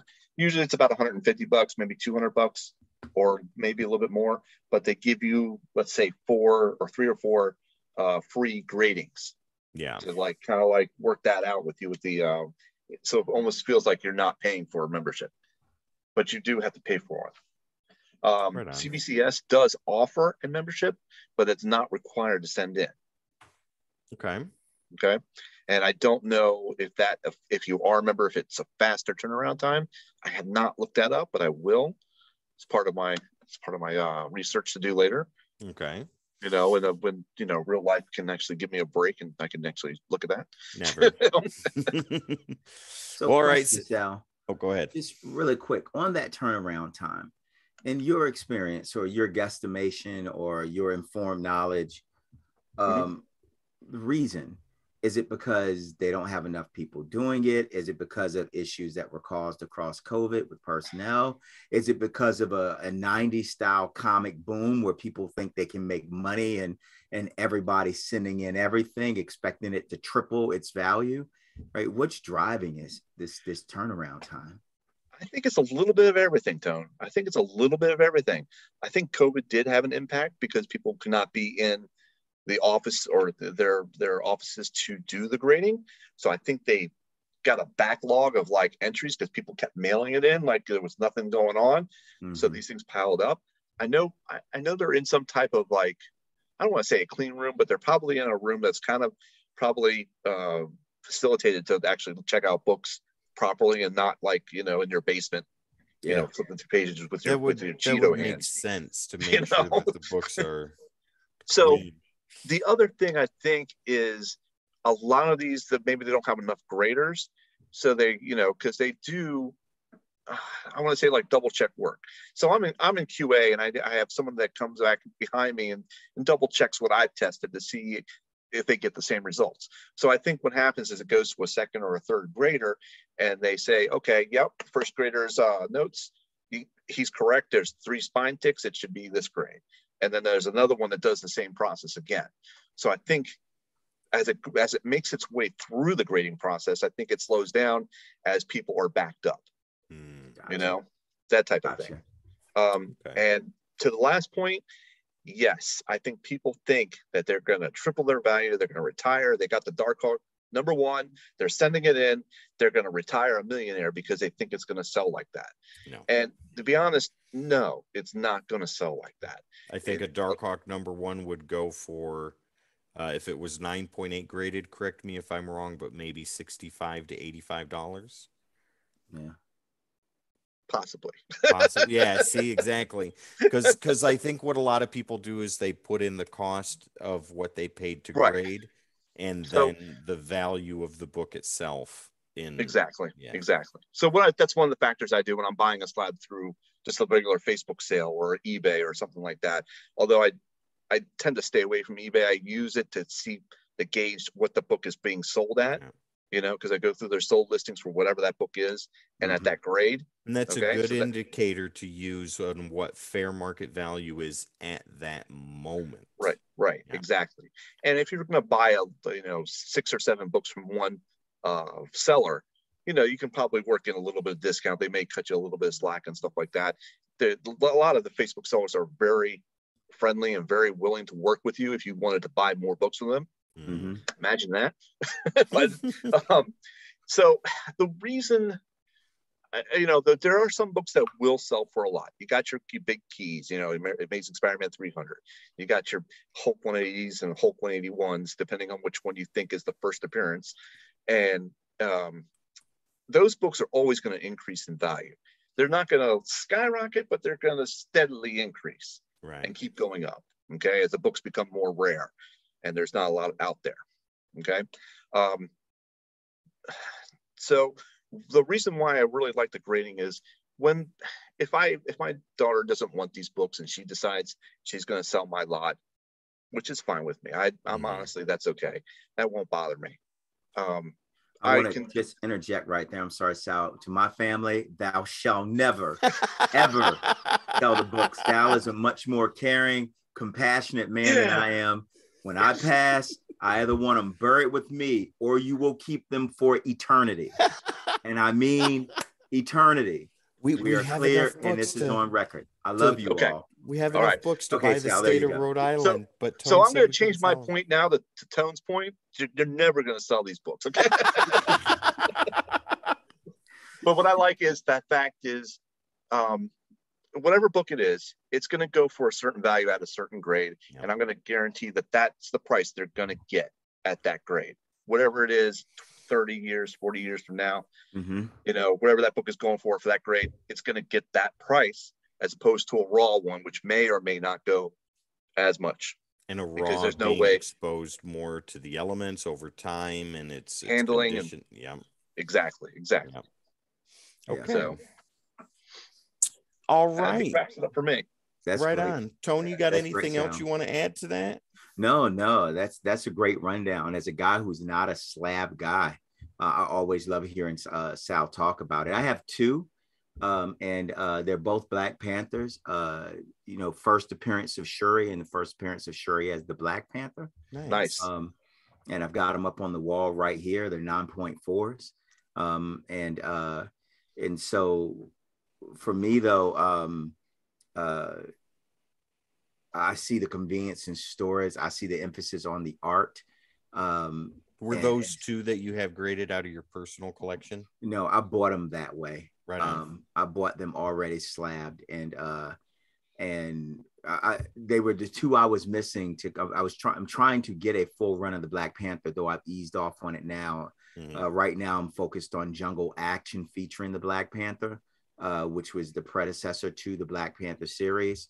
I have volume 1, I have volume 2. I'm working on volume 3. I have all of volume 4, all of volume 5, all of volume 6, 7, and 8. Now 8 being the current volume. And so I needed those two to complete my volume. I think it was 7. Nice. And I got them. The volumes 4 and volume 7. So I'm good. But and that's what prompted me to get them. What's that? It feels good when you complete a run. Yeah. But I just love hearing Sal talk about them, and I love the emphasis on art. I look at the things on the wall back there, and I'm like, oh, they just look so great, I've only got one slabbed book, and that is Amazing Spider-Man 351, CBCS 9.8. Nice. The only reason I have that is because of sentimental value. It was the first comic book I ever bought with my own money. I got one more point I'd like to make. Going to circle back to Tone. You said that one Batman book reminded you of the Batman opening credits scene from Batman the Animated Series with the lightning strike. That's right. So in another lifetime, I actually worked retail. I worked at Warner Brothers Studio Store. Okay. And I got access to a lot of that art. I bought a lot of art from them, and I actually have 2 pieces. One's up right now, but I have another one put away. I actually have an animation cell from one of the episodes of Batman the Animated Series. Wow. And come on After Dark, I'll break that out and I'll show you. Oh, so that's great. Batman the Animated Series was one of the last cartoons to be actually hand drawn. So each frame was 1/30 seconds of a second. Okay. Mm-hmm. And I actually had the one from the Cape and Cowl Conspiracy, and it was very hard to grab or see that scene where it was just perfect. So that scene you see at the opening credits, they have that lightning strike come down at the same time. It's impossible, almost impossible to grab as that particular cell, just as the way it's drawn. Okay. They never made it. They never made that thing. And every time they would ask us for input, as a gallery salespeople are like, well, what are people looking for? I always pushed that particular scene because that would sell like hotcakes. It would. I would buy 3 or 4 copies myself, but it didn't. They never did it, and it is what it is. But the Cape and Cowl Conspiracy, if you watch that episode, he's trapped in a like a wax museum type thing. He's got the heat lamp on him, and he decides to destroy the heat lamp with one of the mannequin stands. So he reaches back to throw it like this, and the cape is popped open. The symbol is a perfect, nice, perfect color, and it's that particular second. It's just a excellent animation cell. Right on. So next time on After Dark, I'll make sure I break that out. Okay, I'm looking forward to it. Well, gentlemen, our time is coming up to the end. We got about 13 minutes left, but I think we can squeeze in one more bit of a conversation. Let's if do you it. guys are up for it. I'm up for it. Well, Tone, this actually is the one that you were talking about today, and that is plagiarizing characters, or copycats for that matter. So why don't you go ahead and give us a rundown of what you're talking about, and then give us a couple of examples, and Sal and I will toss our copycats into the mix of that. Okay, sounds great. Well, I wanted to have a little bit of fun. And for the casual fans out there that DC Marvel, what do you do? What do you do? You got to know these companies compete with each other, and they competed each other from the moment Marvel stepped on the scene. DC and Marvel started attacking and razzing each other and screwing with each other. It's what they do, and it's built into the comic culture, and we love it as fans, right? And so they literally would create different versions of each other's characters, right, and try to make their character the better version of it. And so these are these copycat characters, and we could always go back and plot a chart to which one came first, but some of them are obvious copycats, like the Namor is an obvious copy of Aquaman, right? Which one do you like better? You could say the Angel and the X-Men and Hawkman are copies of each other. They're both characters with wings, right? That's like, you could say that. And so you could say Green Arrow is a copy of Hawkman, right? I should say Green Arrow is a copy of Hawkeye. Sorry, my apologies there, right? And so we love looking at these copycat characters and saying, well, which one is better? It's an obvious copycat. And so a lot of people don't know. Literally, Thanos is a copy of Darkseid from DC, and Marvel's literally sitting around like, we need to make a villain like that, copy him and do him better. And they created Thanos, and we argue on which one is better. And so out of the copy characters, I am Team Thanos all day long. Just putting that out there. Because of Doctor Strange and Dr. Fate, right? Which is part now, really quick, when we talk about the cinematic universes, everybody knows me, to including the crew here at Kodak Station, knows I'm always screaming at why does DC consistently let Marvel get the character out first. So now if they come back and do their character, people are going to think they're copying Marvel, when many of the DC characters predate the Marvel characters, right? Yeah. If DC puts out Dr. Fate, who you're going to see in the upcoming Black Adam movie, right? People are going to say that's just DC copying Doctor Strange. Is it? Actually. Yeah, exactly. And so I wanted to talk about what's your favorite kind of copycat argument, and who do you think wins? Well, I am going to throw my first example into the ring, and this one's a pretty obvious one, and that is Deathstroke and Deadpool. Ooh. So for those of you that don't know, Deathstroke the Terminator is a character that came out in All New Teen Titans #2, I believe. Yep. And he is the guy that has one half of his face black, the other half is orange. That's his mask. Deathstroke the Terminator. He hates the Titans, hates Dick Grayson, Nightwing, more so than anybody else. But dude is a master assassin, master hand-to-hand combatant, etc., etc., etc. One of the premier DC villains. Well, in the 90s, and his name is Slade Wilson. Yes. Well, in the 90s, Rob Liefeld, in all his infinite wisdom, was like, I'm going to make a Deathstroke for Marvel, and I'm going to call him Wade Wilson. And I'm going to name him Deadpool. And he's going to be a master assassin and a hand-to-hand combatant.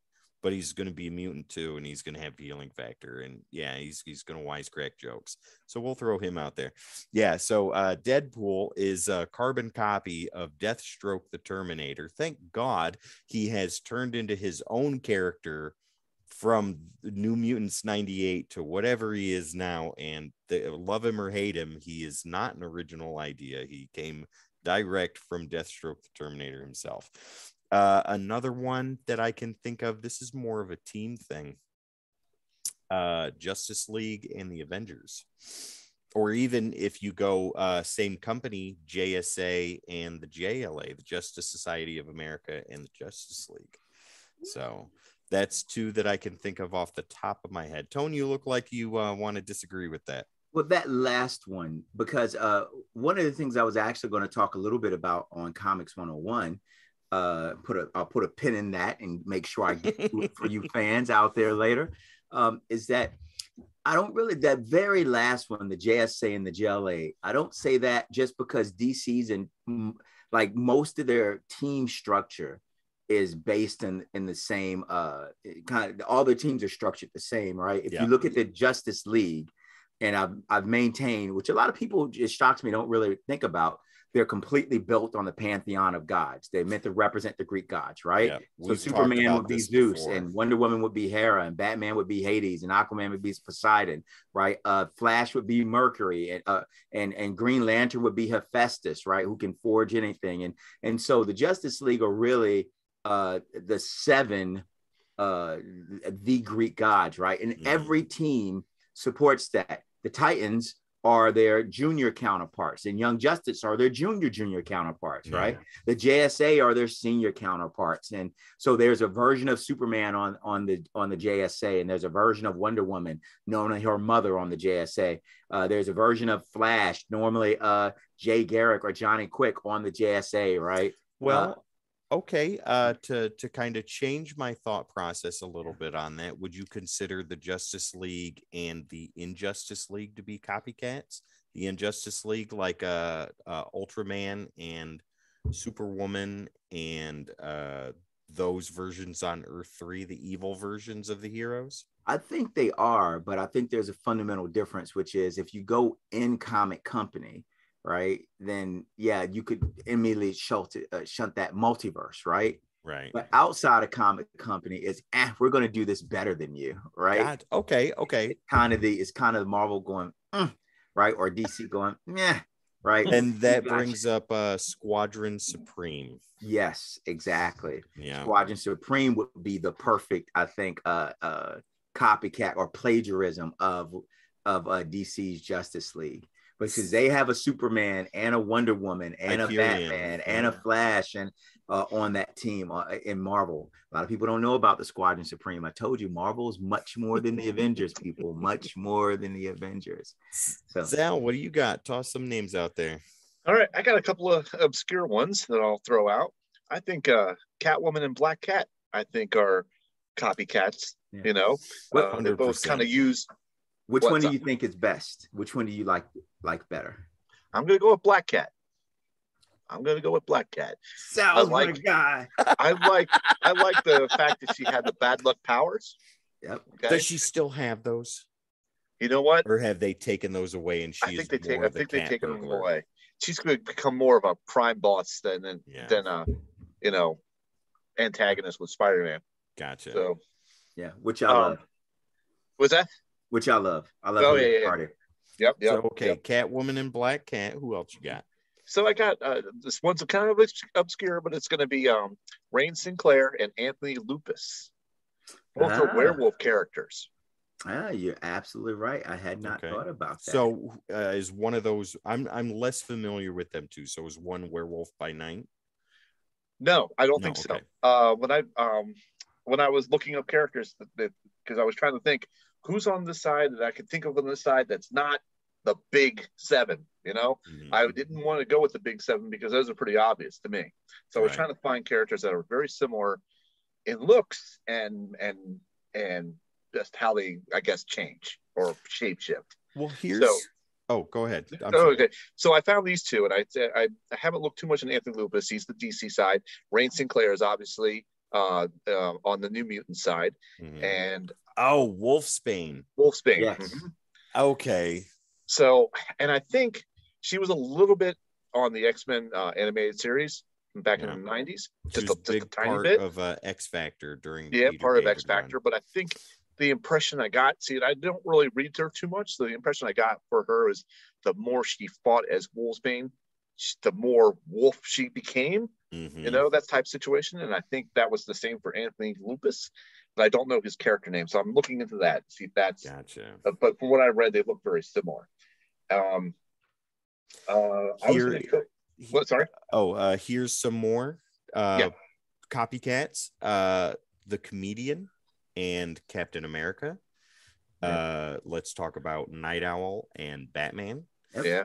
That's same company. Let's talk about Silk Spectre and Black Widow. I think that's more close to what it would be than Silk Spectre being somebody else, because Silk Spectre didn't have powers, neither did Black Widow. I think that those might be, that's kind of a stretch. Scratch that. But let's see who else off of Watchmen. Dr. Manhattan, I think, is more original than anything else. I don't think anybody is close to him. Sentry and Superman. Well, I could say Dr. Manhattan from DC now very easily. Owen Reese, the Molecule Man. I was thinking Molecule Man. I was just thinking that. Yeah. Do they have the same kind of power sets though? Yeah, they both rearrange matter at a molecular level. Yep. Wow. Okay. One's a scientist and one's a idiot. Here's speaking of scientists and idiot, the Atom from DC and Scott Lang Ant-Man from Marvel. That was one of the ones I was going to say, and I fall squarely on the Atom side of that. I like Ray Palmer as a character much better than Hank Pym as Ant-Man. Really? Yeah. See, I'm on the opposite side. No, I'm going to side with you on that, Tone. Palmer is the scientist in the DC universe, and he's only Ant-Man because the Justice League tells him he has to be, and he's like, dude, I don't want to do that. I want to stay in the white coat and go dissect this Demogorgon over here. I want to look at that. No, Palmer, we need you to go into Martian Manhunter's molecules and figure them out. All right. And I'm going to throw out the GL Corps and the Nova Corps. That's right. That's a great example. Right. That's a good one. Cops, both space cops, both have, one has a ring, one has a helmet, right? Yep. Both get cosmic powers that allow them to do all types of things. And so personally, right, I can feel Jamie staring at my assessment of this right now. I feel the pressure, Jamie, but it's not necessary. I definitely love the GL Corps way more than that. I love the Nova Corps. I want to see Marvel do more with the Nova Corps, but yes, and I love Richard Rider. I love Sam Rider, the kid Sam also, but I love Richard Rider as a character. But I think the GL is just so fundamental to what DC does. Now, what do you think about Solomon Grundy and the Hulk?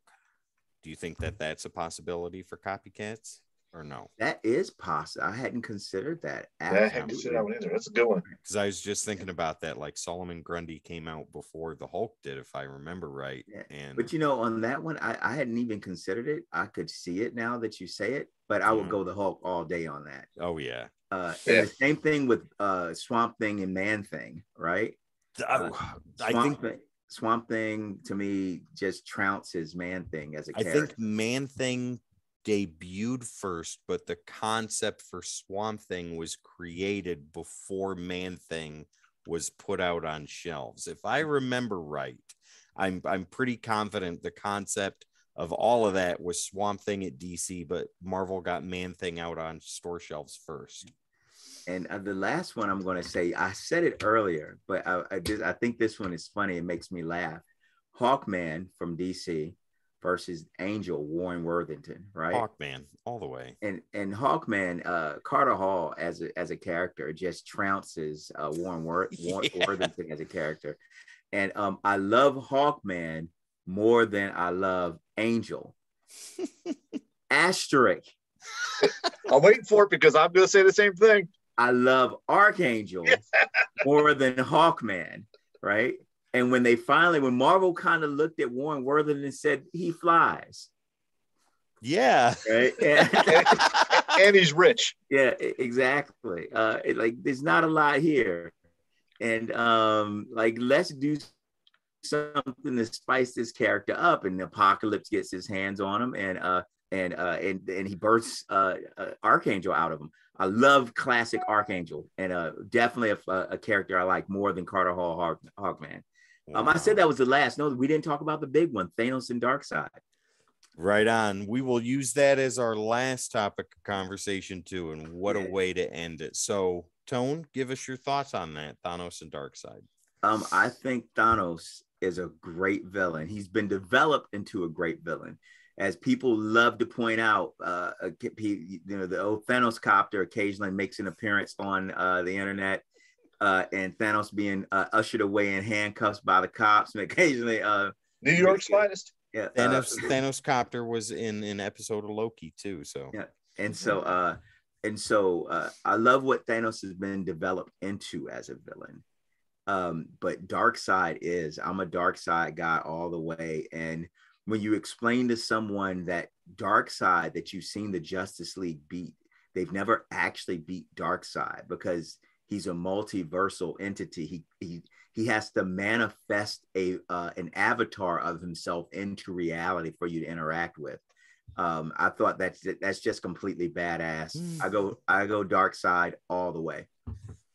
Sal, what do you got on that? I'm gonna also go with Darkseid as well. Just the presence he comes off with, I think it was much better than whatever Thanos could ever come up with. Oh yeah, I think that as much as I love Thanos, and I think I even said I was Team Thanos in the beginning, I was lying. Darkseid all the way.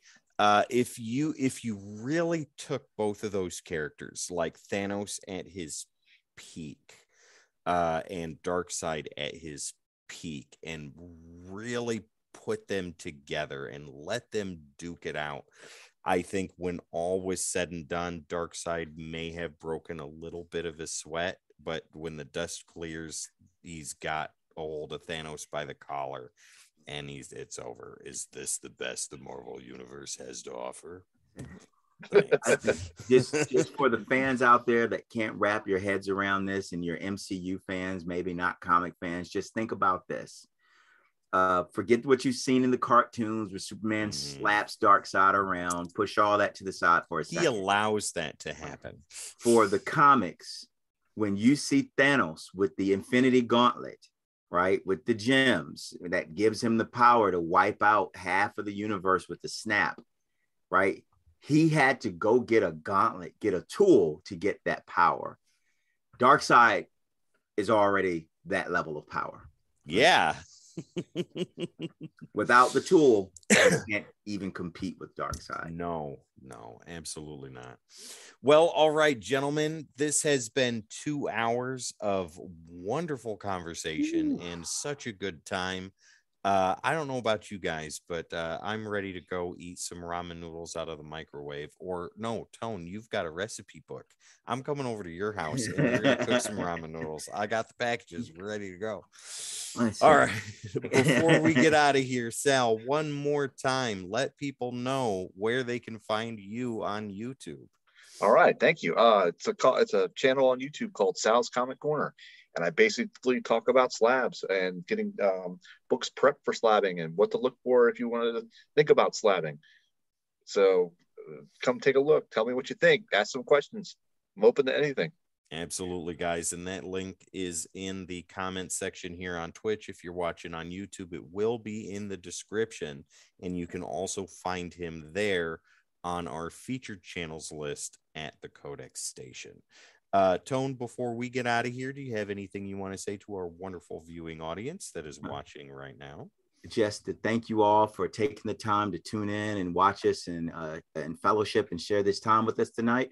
I hope you have a happy 4th of July. I hope you spend it in a spirit of celebration, not just with your family and your friends, but also in celebration of the country we live in, with all the warts, with all the ugliness, with all the challenges. And let's keep working to make America a better place. And I always tie this back to the heroes, right? These heroes aspire to be the best versions of themselves. And that's why they inspire us, and we love to read about them. And I challenge you to go out and aspire to be the best version of yourself as you engage with your family and friends.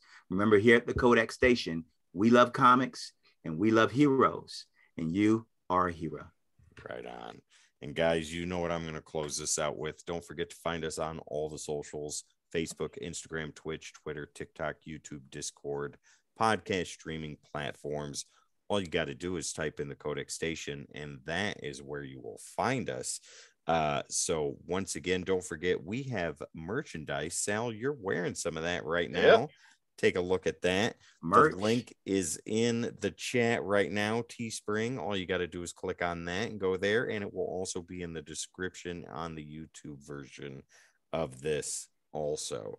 Once again, guys, my name is Tim. Down below is Tone Super, the Sci-Fi Swordsman. The guy on either side of my fingers is Sal Rowe. This is Codex After Dark. Jamie, we'll see you in 2 weeks. And this is the Codex Station. We'll see you all next time. Amazing power. Spider-Man, Spider-Man. When Captain America throws his shield. There it is, Sal saying I got it. I didn't stop the stream yet. We're good to go. Thank you, ladies and gentlemen. Have a good night.